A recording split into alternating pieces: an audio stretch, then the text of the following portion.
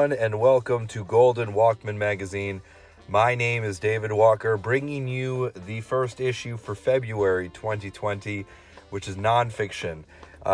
This is a genre we don't get to publish that often, but it's one that I enjoy reading.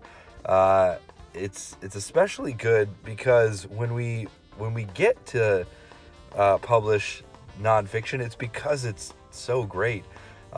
It's very easy to not write a good piece of nonfiction, and very difficult to write a good one.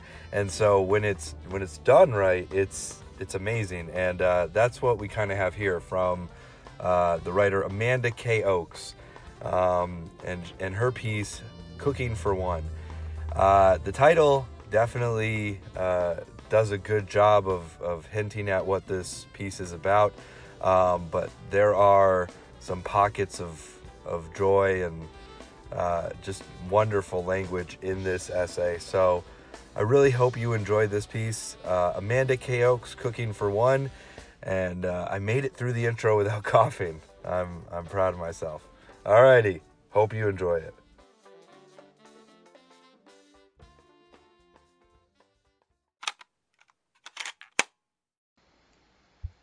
I'm Amanda K. Oakes, and this is Cooking for One. These days, food subscription ads flip across my social media scrolling. For the target demographic of unmarried, 27-year-old women, the tagline is this: Cooking for One is depressing. Microwave this pre-prepared, more expensive food instead. Despite all the algorithms in the world, they've missed the mark with this one. I happen to be a devotee of the art of cooking for one. The year I graduated college and moved into the studio apartment on Morrison Avenue was the first year I'd ever truly lived alone. In college, I shared a campus apartment with a roommate, and we made it a point to cook dinner together every Sunday. Before this, I'd lived in the dorms and eaten in the dining hall, where it's impossible to be alone, even if you want to. And I didn't want to be the one sitting alone while other people looked at me with pity in their eyes. But here, between my own four walls, there was no one to look on and make a spectacle of my eating alone. So this was when I first fell in love with Cooking for One. I'd moved in August, and by October, I was not only living alone, but also living alone as a single woman. I had a small kitchen with limited counter space, but for an efficiency apartment, it was massive. This is the primary reason I'd chosen the place. I'd been cooking since I was in middle school, taking the mantle from Mom and making family dinners the moment I was old enough to show the love for cooking she did not possess.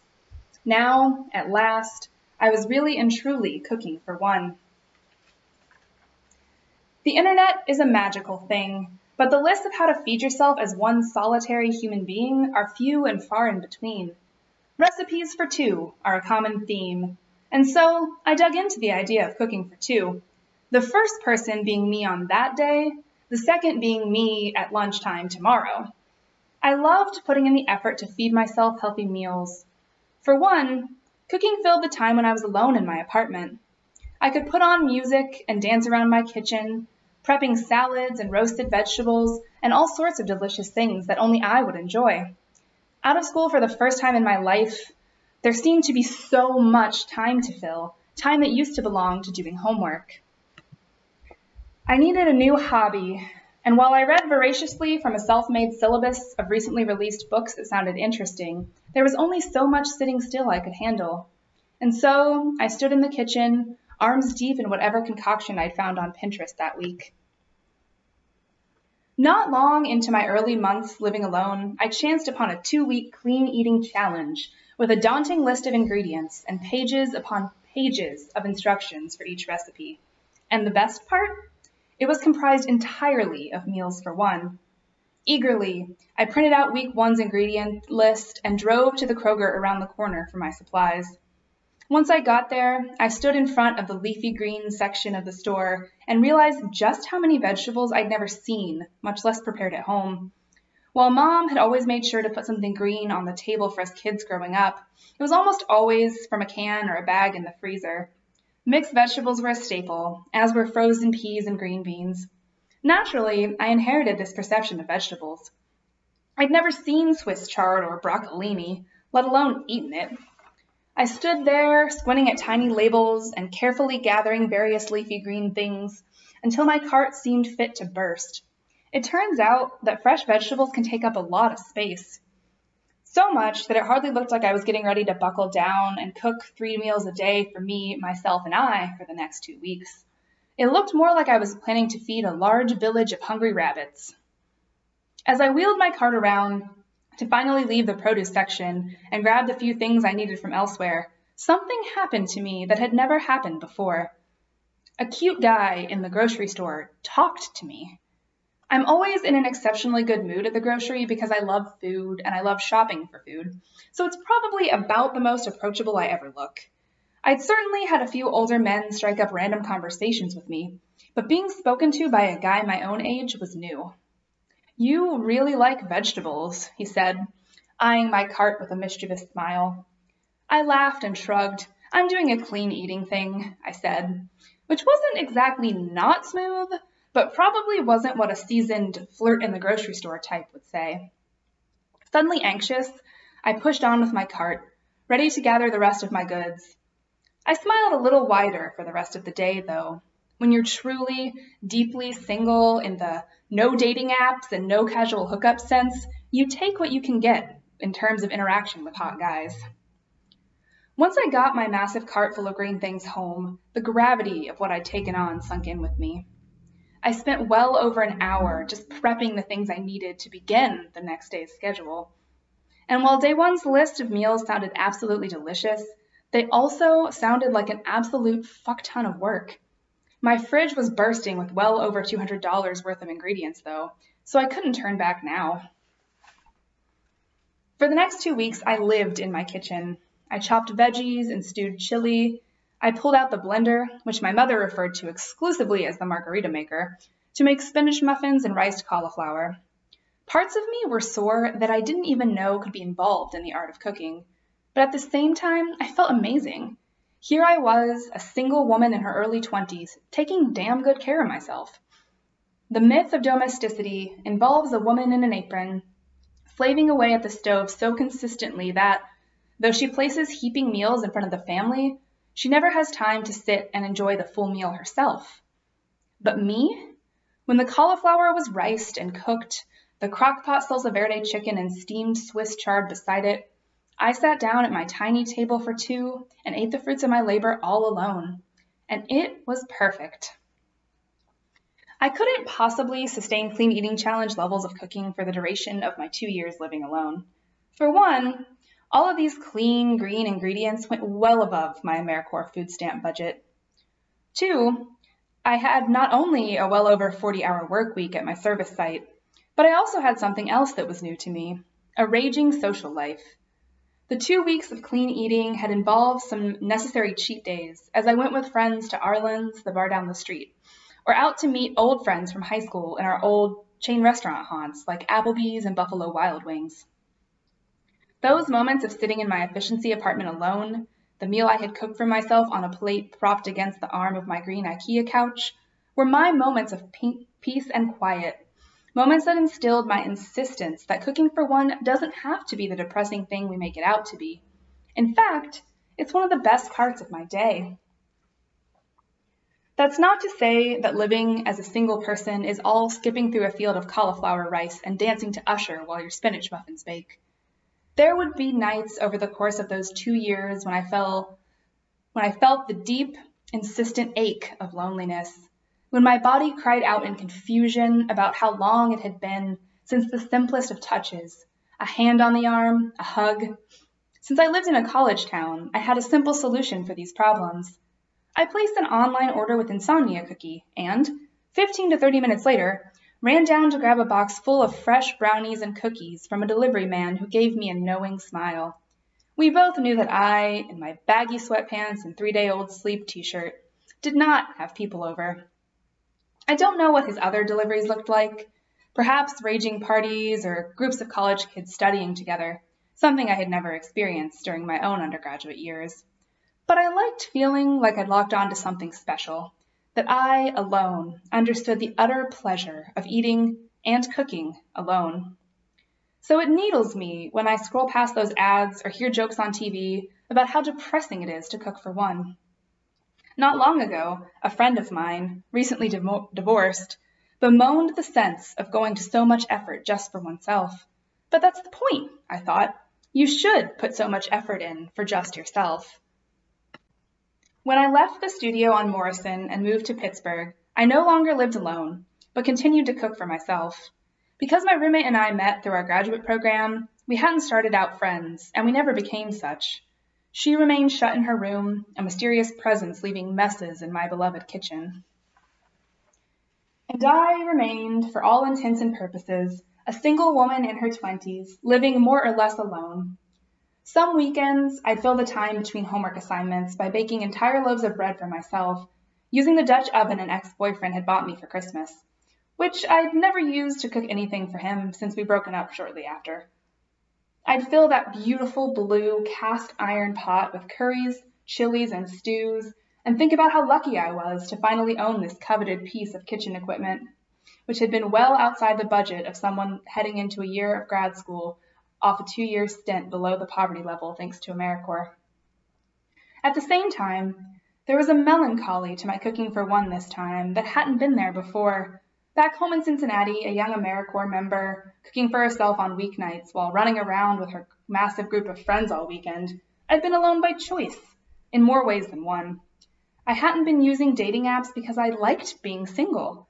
I had a friend to flirt with and girls to drink wine and gossip with. Here, in Pittsburgh, I was a different woman. For starters, I was in mourning. The college boyfriend I'd broken up with shortly after moving to Cincinnati had died unexpectedly that summer. Months of that year were swallowed up in sorrow and disbelief. I had once stood in the kitchen for hours, baking him a homemade birthday cake from scratch. I'd driven 4 hours to visit him, forgetting that my old Honda didn't have air conditioning and the cake would surely not survive. He'd eaten it anyway, the icing all melted and lopsided. Happy birthday, Nathan, barely legible. Now, cooking for one felt hollow in a way it hadn't before. It would take a while for me to knead and chop and simmer my way back to a sense of joy in the kitchen. I baked for myself, cooked for myself, froze extra servings of clean-eating turkey chili for myself, and I hated every solitary moment of it, curling up in the twin bed alone at night and crying myself to sleep. When I was single and the first guy I'd loved was out there living his life, there'd always been a chance that one day we'd find our way back to one another.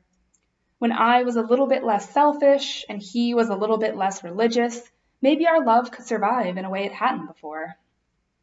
It was a silly, childish belief, but it had sustained me over those 2 years of being single more than I'd realized. Now, that hope was dead, and I couldn't imagine a future where I was married to anyone else. Now, cooking for one was a tunnel straight through the rest of my life. At times, it was terrifying, the repetitive motion of making meal after meal just for me. Those were the early months in a new city. The early months as someone who has, for the first time in her young life, experienced loss.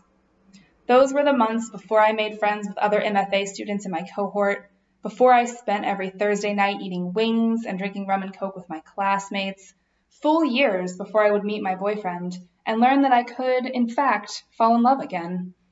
The months before my alone time became, once again, something rare and coveted. When the first year was up, I moved out of the apartment with the girl who never became more than a stranger, and into a new home with my best friend in the program. And then a week later, a massive breakup resulted in our third friend living on the couch. For the first time in my adult life, I flexed an old, atrophied cooking muscle. I cooked for more than one. At first, I loved it. Packing up the second serving of the stir-fry I made at least once a week, which normally took care of my lunch at work for 2 days, I felt like a good friend. Like I was taking care of someone. Maybe some part of me even felt a little bit maternal. Except that the next day, that meant I had to make myself a new lunch. I missed my leftovers. I loved cooking for others, sometimes, but I'd gotten very used to cooking only for myself, so when the food disappeared more quickly than I was used to, it kind of pissed me off. Sure, when I made an extra large vat of spaghetti for us all to share, that was one thing. A girl can only eat so much spaghetti. But my meals for two recipes were meant to feed me and then me tomorrow. And I realized I didn't know how to share a fridge and a pantry with a man. I realized that maybe I didn't want to. It was the first time I'd gotten an inkling of what it might be like to move in with a partner someday, something I'd longed for and hoped for desperately in the past. Sure, it would be different when I was dating the person who was eating part two of my meals for two, but my perspective changed nonetheless. All those alleged stereotypical benefits of having a man around were things I'd learned to do myself. I changed the light bulbs, I built the shoe racks and the bookcases, I knew how to reset a blown fuse and put air in my tires. I didn't need this male presence in my home, and I wasn't quite sure what to do with it. Soon enough, my friend moved off our couch back into a house of his own, where he'd have his own room again, and I breathed a sigh of relief. I loved him a great deal, but I was happy to have my two-serving meals feeding me and me again. Now, I spend at least 2 nights of the week cooking for two once again. A collaborative effort this time. Andy and I working together in the kitchen to create a meal we share. Sometimes, he's even the one who cooks for me. Nearly a year into being not single, I'm still learning how to navigate the shared time, shared space of a relationship. The truth is, cooking for one isn't the single ladies only activity it's cracked up to be. I still prep meals for lunches alone, eat breakfast alone, and many nights, yes, enjoy dinner alone. But as I reflect on how this will continue to grow and shift throughout my life, I remember what I learned during the times when I didn't know when I'd have any option to cook for one. And it's this.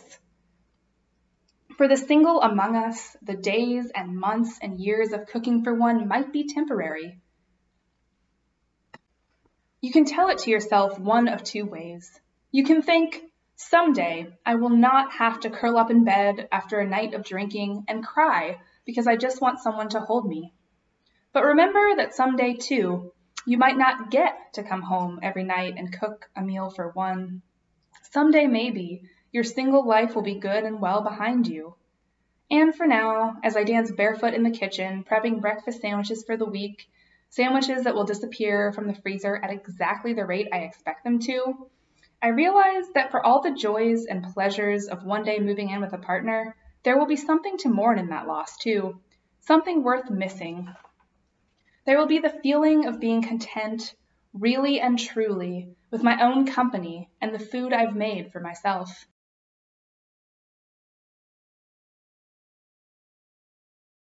So I wrote this piece as part of my MFA thesis, a collection of essays called How to Tell a Love Story that really looks at the different messages that we receive from pop culture and how those narratives influence the way that we human beings behave in relationships, both romantic relationships, relationships to ourselves, the relationships to other people. So cooking for one, I was trying to think, how am I going to end this collection that's really about me, the narrator, struggling with what it means to be a single woman when all of these messages are telling me that it's bad to be a single woman and that it's sad and lonely and full of cats and all of these messages we receive. And I thought about the conversation that I mentioned in the piece here that I had with a friend a few days ago. And they were telling me they didn't know what to do for dinner because they didn't want to go to all this effort of cooking just for themselves. And I remembered how confused that made me at first. And then I started thinking, well, I love cooking for myself, but when I look at, TV shows, movies, and even these advertisements that I'm seeing online, it's really painted as something depressing to do, especially, I think, for women, as something that is somehow wrong or in place of these ideas that women should be cooking and providing and nurturing more than one person.